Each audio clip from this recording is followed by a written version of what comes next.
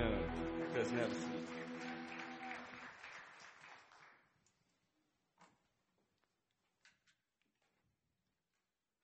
Good morning.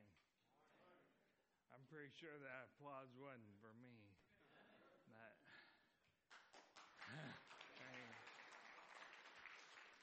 so, a lot of people I don't recognize. My name is Ben Franklin. I just usually go by Ben or Pastor Ben around here. I'm kind of the fourth string preaching, so and we'll get what we get. Went a little long first service, so it's okay with you guys, right? Go keep, we'll see. So before I actually start, I've got a little personal news. And if you've not heard me speak before, you may notice I'm having a little trouble enunciating. I feel like my tongue's about that big around. It's been going on for about 2 years. I'm seeing a neuromuscular specialist at IU.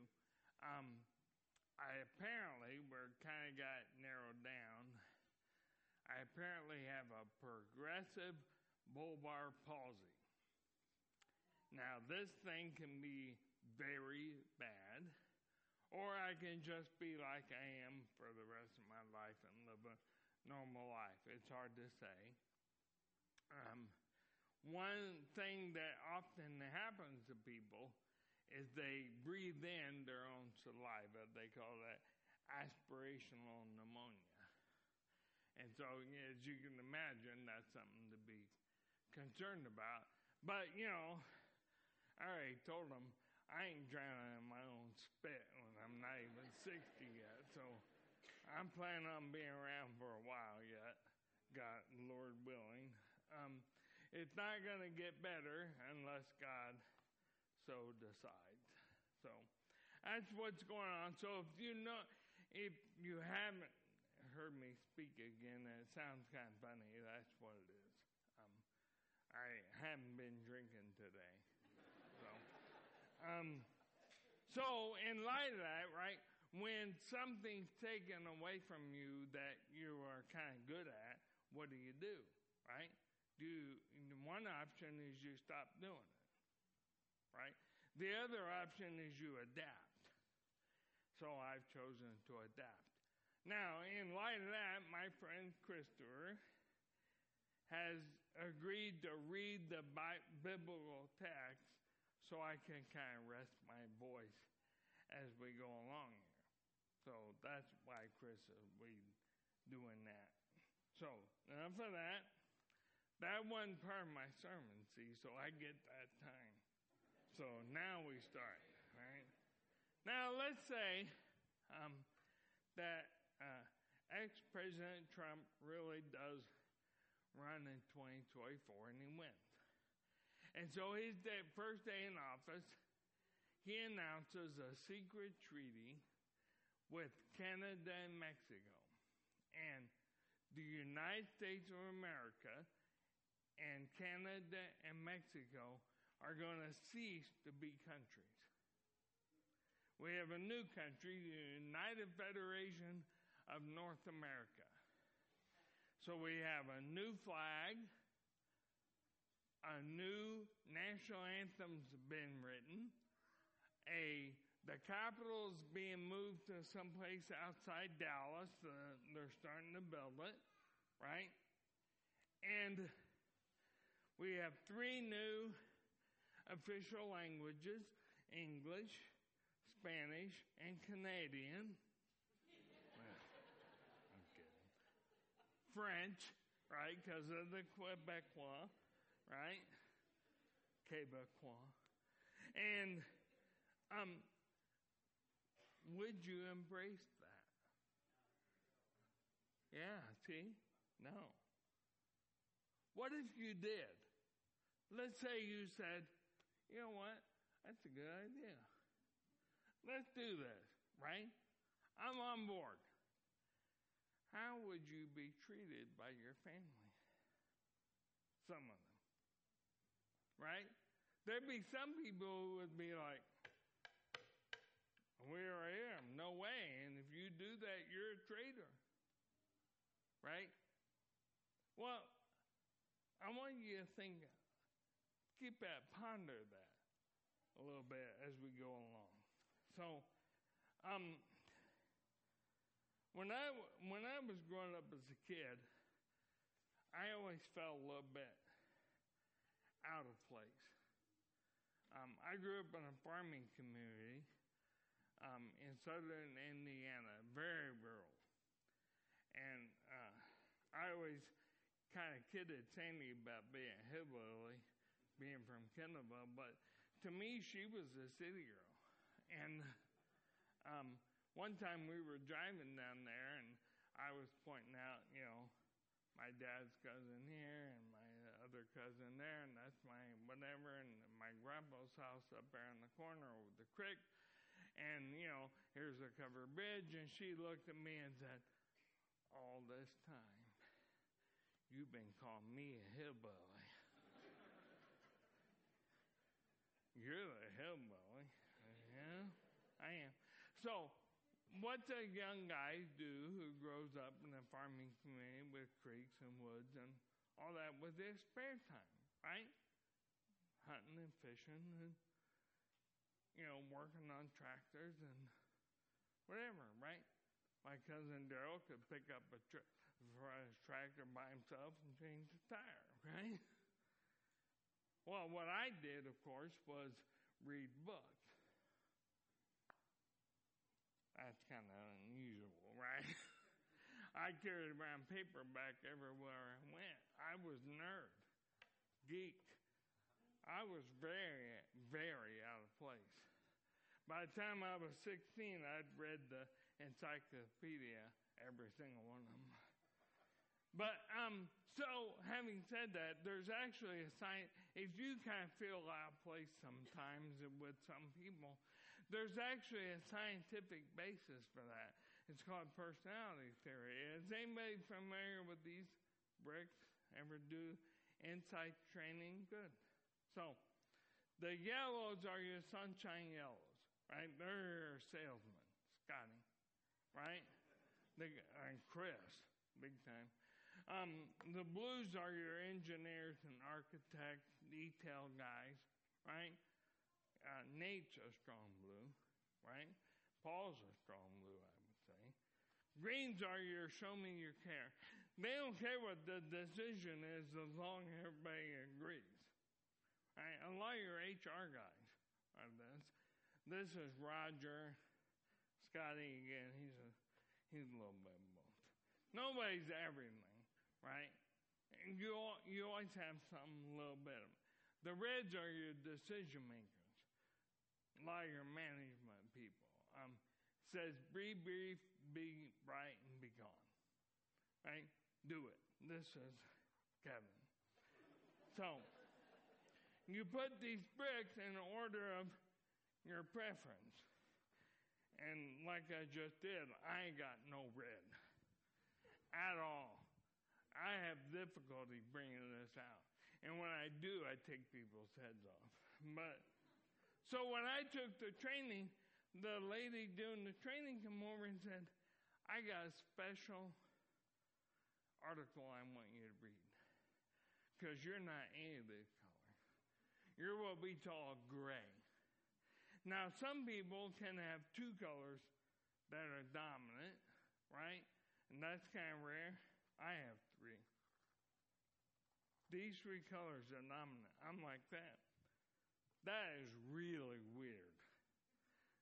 Very few people think and make decisions the way a gray does.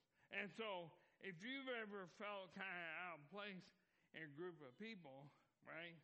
I don't know what your excuse is. Mine's scientific. Right? I'm a gray. All right. I say all that to say this, right? This is kind of our identity. We have an identity inside of ourselves. We have a way we think and process problems, answer questions, ask questions, whatever, right? As a Christian, though, The Bible teaches us that if we feel out of place, that's a good thing. We should feel out of place. Because we should have a totally different identity from the people around us. So, we're in 1 Peter. We're dealing with a bunch of people who are Jews who have become Christians. You know, the apostles had come to them and they've told them, hey, there's this prophet, his name was Jesus. He was powerful in word and deed. He was killed by the Romans and he came back to life. And he's now our Messiah. And a bunch of them signed up for that. Now, another thing they taught them was, see, what you have to understand, for a Jew, there were certain things that they thought made them special. And here's the list. Chris is going to read it. So as you can see up there, we have the Torah, which is your first 5 books in the Bible, the temple, Sabbath and holy days, circumcision, food, and family roots. And these were huge for them. And so this was their identity. It's the way they defined themselves as a people. Now, non-Jews also had a certain identity, a way of looking at the world, a way of looking at themselves. And Chris is going to read that list for And in the Greco-Roman identity, civic duty society, they worshiped the emperor. They had many other gods, local deities. An honor-shame society. Wealth and power was huge. Wisdom for Greeks. Justice for Romans. And, of course, sex. So now it's a good thing that in our modern society we don't, identify ourselves in any of these ways, isn't it? Of course we do, right? The only thing not up there really for us is races and skin color, because for them it just wasn't a thing back then, right? Because there was such a melting pot. Now as Americans, and I tapped right into it in my opening statement, right? We also have those things: flag, liberty, equality, family values, justice, etc. Right? So I want you to imagine if those things are undermined or taken away, or we have to replace those with something, that's going to be a little unsettling, to say the least. And so that's what happened. The apostles came and said, all right, now you believe in Jesus, and all of those things that were your identity, circumcision, Sabbath, food law, and for that matter, the Gentiles who became Christians, emperor worship, et cetera, those things are replaced or fulfilled or reach their ultimate expression in a guy named Jesus. And so rather than get your identity from your civic duty or family or whatever it is, the things you value, now you get your identity from a person. And he's Jesus, the Messiah. That's now your new identity. So you can understand a little better when Paul uses the image of dying to the old man, putting to death the old identity, and having a new redefined identity. My breath, that's part of one of my side effects or something. Now, question. What would you write to a group of people who had had the very foundations of their lives removed or replaced? And they're now under attack by members of the community or their family for having proclaimed that new identity, because that's exactly what's going on. They're being persecuted, and persecuted in ways that, frankly, we cannot understand, right? We aren't arrested for being Christian. We don't see family members torn apart by the lions for being Christian, for proclaiming Jesus. We don't, I mean, it's mind-boggling how bad it was for them. But you can kind of get just a little bit of a picture of it if you think about the United Federation of North America, right? And that happened, and then they said it's illegal to fly an American flag, right? That's kind of the same thing. And how difficult that would be. I mean, I'm wearing the red, white, and blue today. I got a flag on my house. Illegal. They come in and arrest you and torture you for it. That's what it was like. So, you might decide to tell them what their identity is. So that's what Peter does. Chris? They stumble because they disobeyed the word, as they were destined to. But you are a chosen race, a royal priesthood, a holy nation, a people of his own, so that you may proclaim the virtues of the one who called you out of darkness into his marvelous light. You once were not a people, but now you are God's people. You were shown no mercy, but now you have received mercy. So this is our text. Now, right in the middle is verse 9. And verse 9 is almost word for word taken from Exodus 19. Now, the story of the Exodus you may or may not be familiar with. If you know the movie The Ten Commandments, that's what that was all about, right? So go and read that.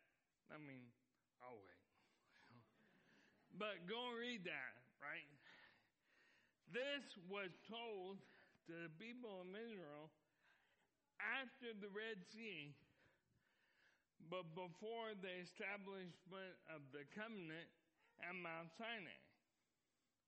So, two things to think about. One, they didn't do anything yet. In fact, they haven't agreed to anything yet. The covenant hasn't been established. The Ten Commandments haven't been given. All they know is that God took them through the Red Sea, across the desert, up to this mountain.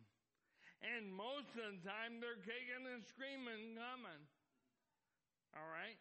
Two, they got a job.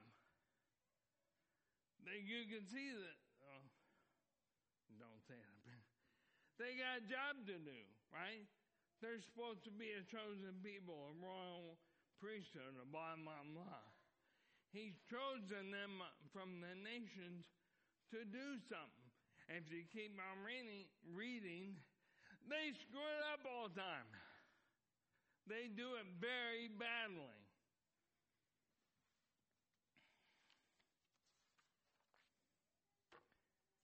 So, back to the text, just one quick one.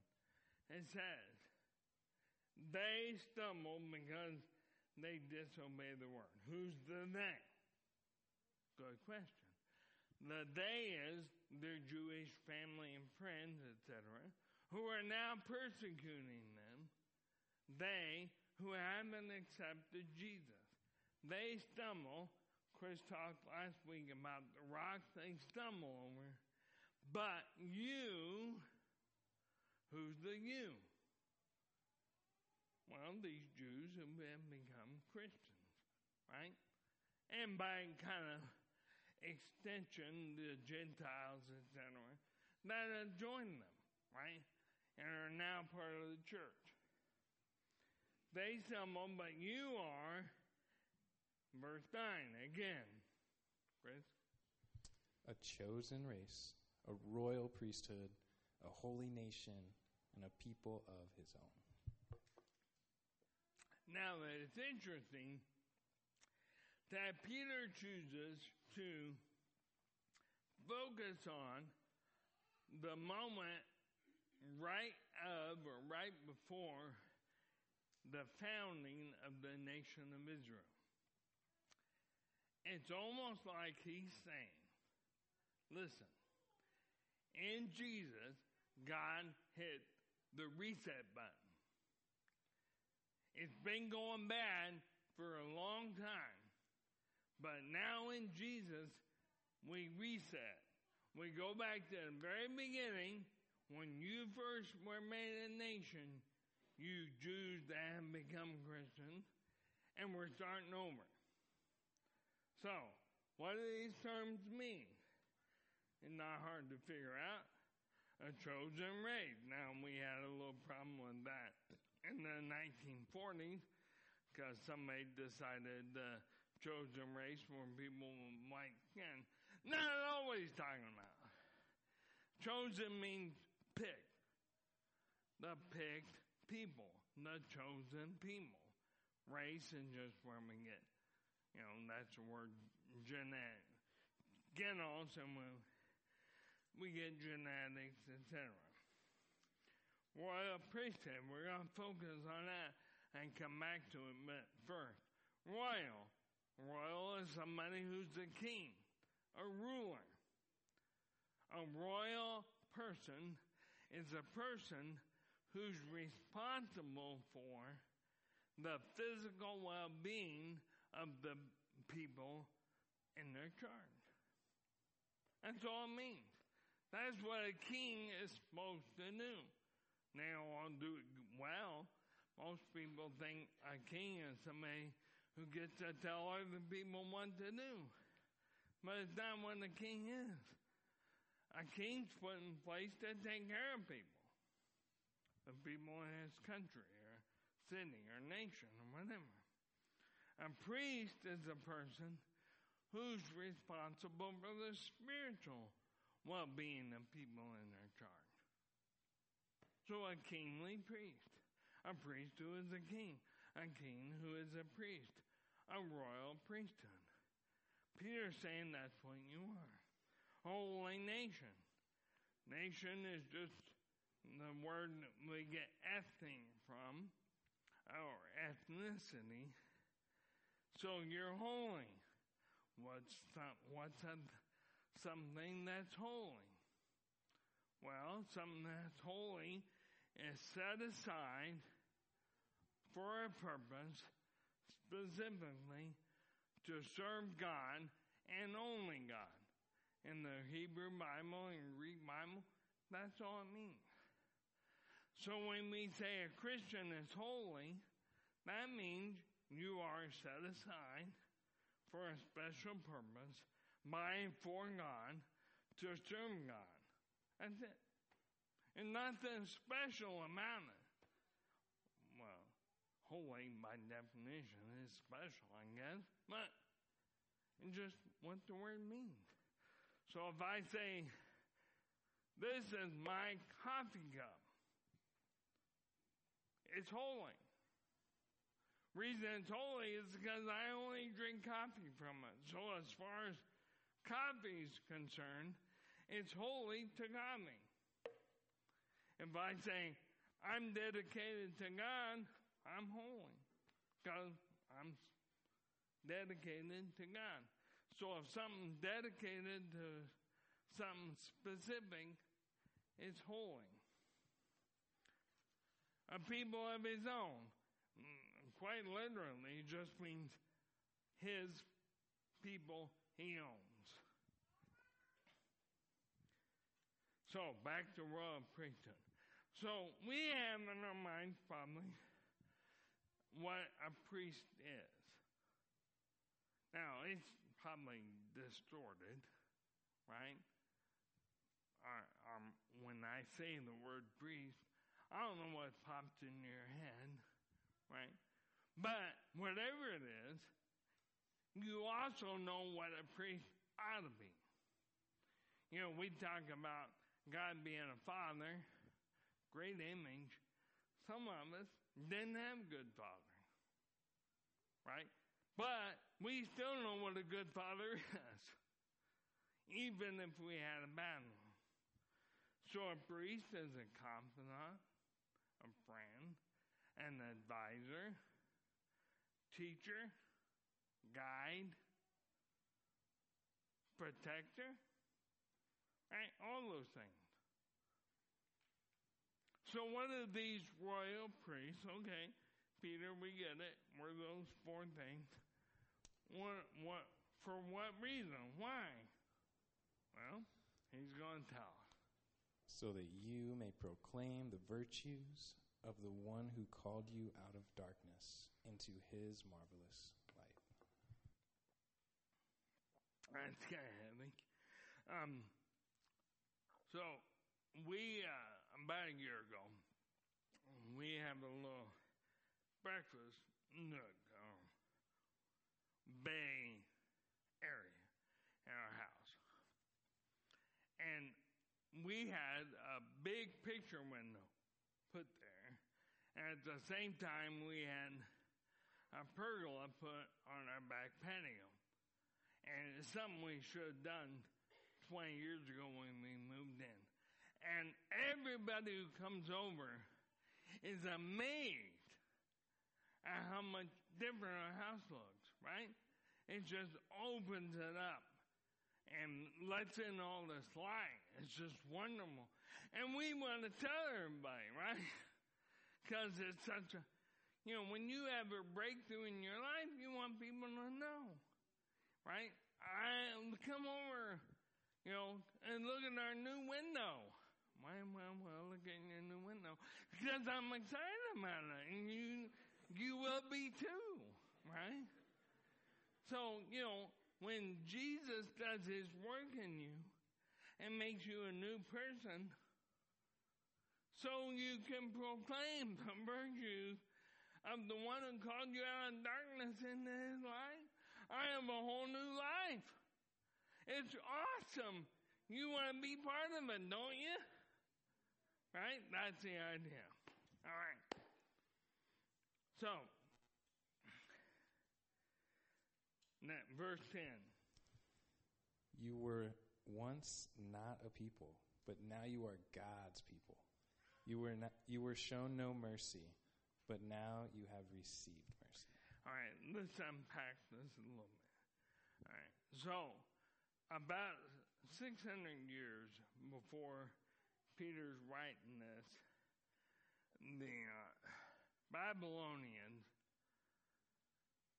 the big bad guys of the time, came rushing in to Jerusalem and leveled it. The beautiful temple Solomon had built that they thought would last forever was flattened. All the people were carted back to Babylon. Thousands, tens of thousands of people died. It was horrible. It was like a defining moment for the Jewish nation. There's probably more written in the Old Testament during that time period than any other, because it was such a defining moment in their lives. And it stayed with them. 200 years or so after that, some of them started trickling back. And they rebuilt the temple, and they kind of resettled the area, but nothing was ever the same. They continued to be under the thumb of foreign occupiers. The city was never really what it was before, and they longed for mercy. They longed for God. They prayed for God to have mercy on their people, on their nation, because anybody looking would say they weren't a people. They had no land of their own. And so that was their great desire, was that the Messiah would come and kick the dreaded Romans into the mud and get their nation back. And they thought if we're just good enough, it'll happen. So Peter says, listen, your prayers have been answered. You've been shown mercy. You've been restored. All your dreams have come true. Because in Jesus, you have mercy. And you have been restored. We're back. We're a people again. But it's not what you thought was going to happen. Because God's plan all along was that the nation of Israel would be a light to the other nations, and they would all worship the God Yahweh because they saw what was going on in Israel. And they blew it. And so now God has hit the reset button and start over with a lot of Jews, right? We don't realize sometimes how many Jews were in the early church. All the apostles had been Jews. Thousands of Jews became followers of Jesus, and they went out and started telling the Gentiles about it. And so they started being followers of Jesus. It was crazy. And the Roman world had no categories for this. They had no categories for the church. This was strange. They were a strange and weird people. So, what's Peter going to tell us now? Let's pause for a second. How do you change a habit? Break a bad habit. Get a new habit. How do you do that? Well, let's say you want to lose weight, so you're going to eat different. Simple, right? Use more calories than you consume. Piece of cake. Just do it. Well, we all know it ain't that easy. Because here's what you can't do. You can't say, I love ice cream. I love ice cream. I'm not going to eat ice cream. I'm not going to eat ice cream. Because you know what you'll do? You'll eat ice cream. You just will. All right? What you have to do is go way down inside here. And inside your very psyche and your feelings. And change your view of yourself. Change your self-image. What you have to do is say, I am, not I want to be, I am a healthy person. A healthy person does not eat a whole pint of ice cream for supper. That's not part of my identity to do that. A healthy person has a salad, right?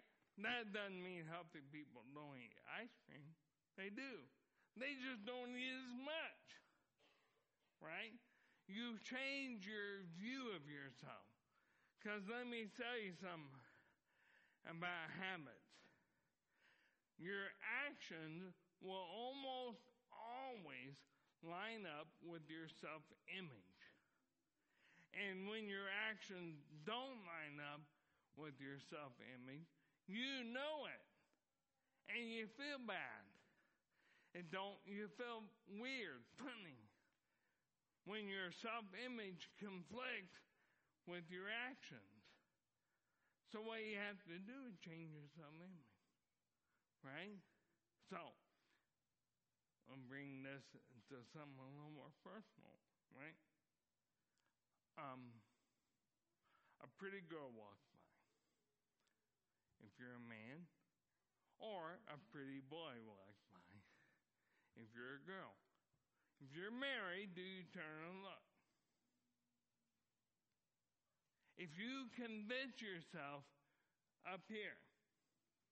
That you are a happily married man who has no interest in other women, you won't.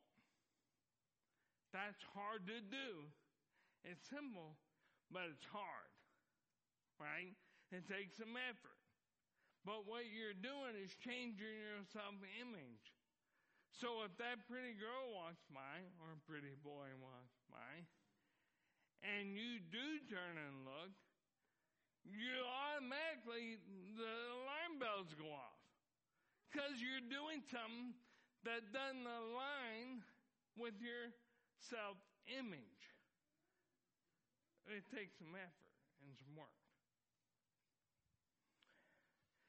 So, it's almost like God understands how we're made. Because he says this, Chris. Therefore, I exhort you, brothers and sisters, by the mercies of God, present your bodies as a sacrifice, holy, alive, holy, and pleasing to God, which is your reasonable service. Do not be conformed to the present world, but be transformed by the renewing of your mind, so that you may test and approve what is the will of God, what is good and well-pleasing and perfect. See what he's doing there? He's saying what you got to do is get inside here and transform your mind. You got to become a different person. Get a new identity. Change who you are. Why? Well, so you can test and approve what the will. You want to know what to do in situations? Well, first you got to spend some time transforming your mind, getting a new identity, reminding yourself over and over of who you are. So that's exactly what Peter has done. We go back to verse 9. And he's basically saying, we're going to get to it in a minute, if you're all those things, a chosen race, a royal priesthood, then what do you do? Verse 11. Dear friends, I urge you, as foreigners and exiles, to keep away from fleshly desires that do battle against your soul, and maintain good conduct among the non-Christians, so that though they now malign you as wrongdoers, they may see your good deeds and glorify God, when he appears. Give him a break. So let's look at some of these things. So first one is foreigners and exiles. We got talking about that, right? Christians are foreigners, exiles, in a place they don't belong. When I was in Germany with the group in college, the Germans told us they could always pick out the Americans because of blue jeans and tennis shoes. We stood out, right? And we were loud and obnoxious, but we just stood out, right? Now there's a group of Americans, right? They just knew. They could tell that we were foreigners. As a Christian, that's kind of what he's saying, right? You're foreigners. You should stand out. You should be noticeable. And maybe a little strange and weird. Like a guy who grew up in a farming community and read books all the time. Fleshly desires that do battle against your soul. This is interesting. All right. Let's be honest, right? The devil did not make me do it. I did it all on my own. One of my favorite bands, and some of you will be surprised by this, is Five Finger Death Punch. I'm not kidding you. These guys are awesome. And there's a song called Wrong Side of Heaven. And in it, the guy talks about having a conversation with God and the devil. And God is ashamed of his behavior. And the devil says, I'm not to blame. You did this on your own. And when I heard that song, I said, you know what? That guy doesn't realize it, but he gets it. He really does get it. He's captured the human condition. We're on the wrong side of heaven, but the righteous side of hell, constantly. Right? That's where we live. That's where we walk. That's our normal, if you will, condition. But we've been called to act not normal, but super normal. To act beyond the normal, to act abnormal. He says, maintain good conduct. The NIV says, live such good lives. I like that better. Live such good lives that what? Even though they malign you as wrongdoers, both the Jews who hadn't converted and the Greeks and Romans that these Christians lived with knew they were up to no good. They didn't know what it was, but they were convinced of it. Later, one thing the Christian did a lot was in those days, they didn't usually abort unwanted pregnancies. They waited till the baby was born, and they just took it out in the field and left it. The Christians would go get those babies. It became pretty well known that the Christians were rescuing babies that were left out. So what they decided was happening was that the Christians were eating them. Because who would go out and get a baby and not want it? Nobody would do that. That's what we mean. Malign you as wrongdoers. It was bad. Now, we don't see that today, do we? We're not maligned as wrongdoers. I'm going to say something here. This is for free and doesn't count against my minutes. And I struggled whether or not to say it, but I'm going to anyway because it illustrates the point. All right. I have an enormous amount of compassion for a person born a certain biological sex who feels, for whatever reason, that was wrong, incorrect, and is actually considering a surgery to fix it. My heart breaks over that. And yet, if I said that in a public forum, I would be eviscerated for it. I would be called a wrongdoer. They don't need or want your compassion.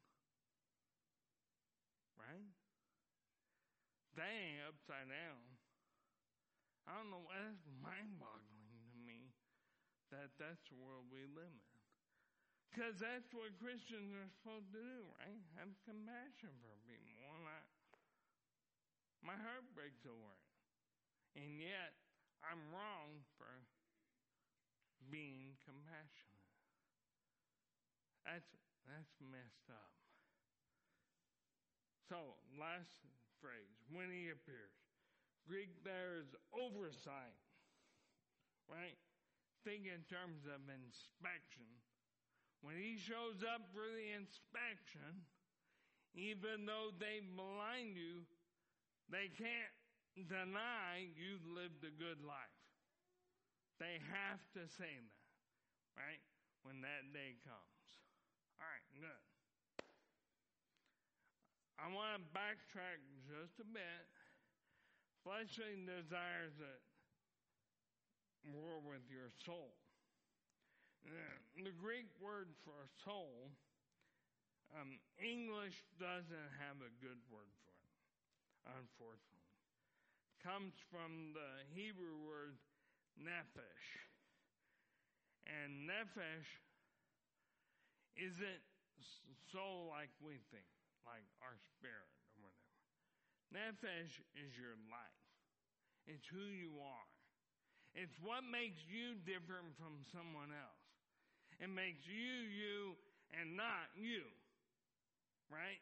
That's your nephesh. That's your soul. And so what it really is, it's your identity. It's who you are as a person, which includes your value system, the way you make decisions, what you want out of life, what you do day to day. All that stuff is your nephesh. So, your flesh will war with your nephesh. If you take your identity from, I'm a child of God, I'm a believer in Jesus, when somebody maligns me, my nephesh is going to respond to that. My flesh is going to respond to that. My nephesh is saying one thing, my soul is saying one thing, my identity is saying one thing, my flesh is saying something else. What's it saying? Well, he said it back in verse 1. So get rid of all evil and all deceit and hypocrisy and envy and all slander. We're almost done. Are you doing okay? Want to stand up, take a break. All right. Well, we're landing the plane, I promise. All right. Isn't that what we do when people malign us? What's malign mean? It means they talk bad about us, say things about us that aren't true, right? Say that we are not who we are. She acts like she really likes, is so good, always happy. She doesn't really like her. It's all an act. You know what? He's going to shake your hand and smile, but he's got a knife. He's going to stab me in the... It's like that, right? When people do that to you, our flesh wants to respond and become envious, become hypocritical. Yeah, I may have done what they said, but if you heard what they did, right? Deceitful. We'll build it up a little. You think, well, they may have said that about me, but they do, and then they will be deceitful about it, right? We want to talk about them. Peter said, don't do it. Don't do it. Don't let your flesh undermine your identity in Jesus. And that's what you have to do. You have to have that identity stamped right there in order to fight that. Now we're done. So let me bring it home. Now we kind of had a little fun calling this "Prepare for Stranger Things." The reason why is, in that show, they've accidentally opened a portal to the place they call the Upside Down.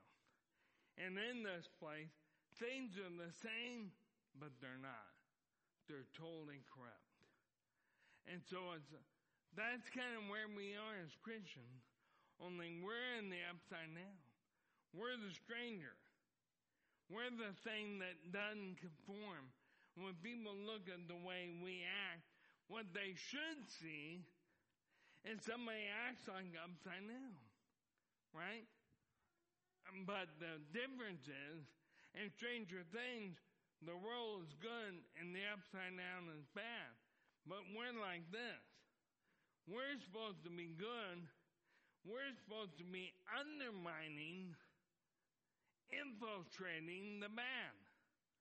We're the soldiers in the foxhole. We're the guy who's parachuted behind enemy lines.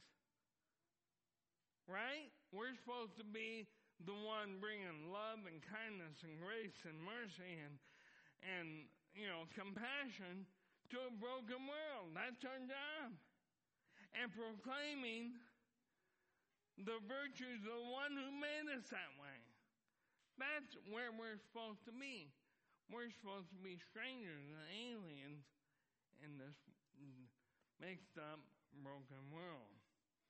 So, if you are a Christian, you inhabit a world where you don't really belong. You should feel out of place.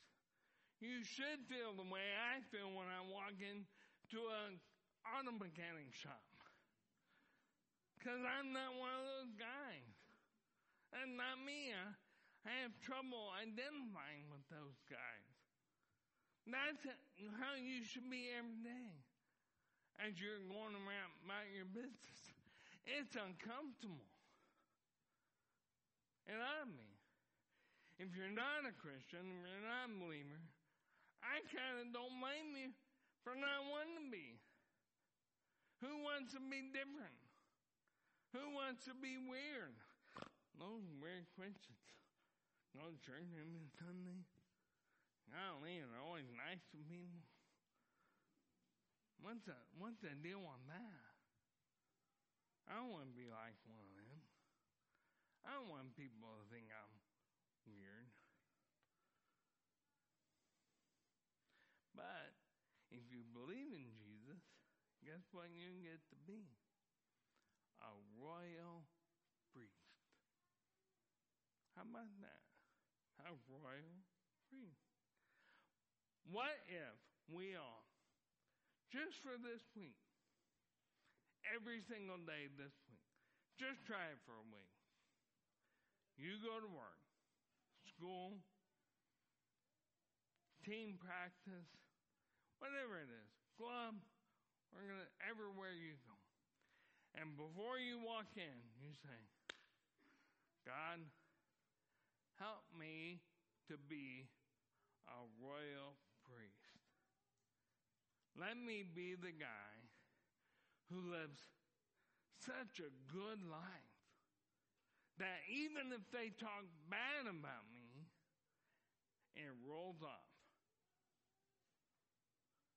And someday, if I'm not able to influence them, they'll be, God help them, ashamed. Are you living that way? I'll be honest, I'm not. But I'm trying. Trying to live in such a way that people look and say, man, he lives a good life. Amen? Well done. Thank you so much for your attention. Let's pray and get out of here. Father, we thank you so much for the time to spend together. Father, we pray for Chase and as he's beginning his journey.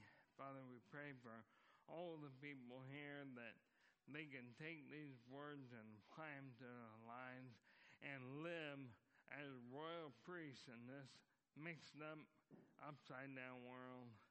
And Father, just help us to be a light that shines your glory. These things we pray in Jesus' name. Amen.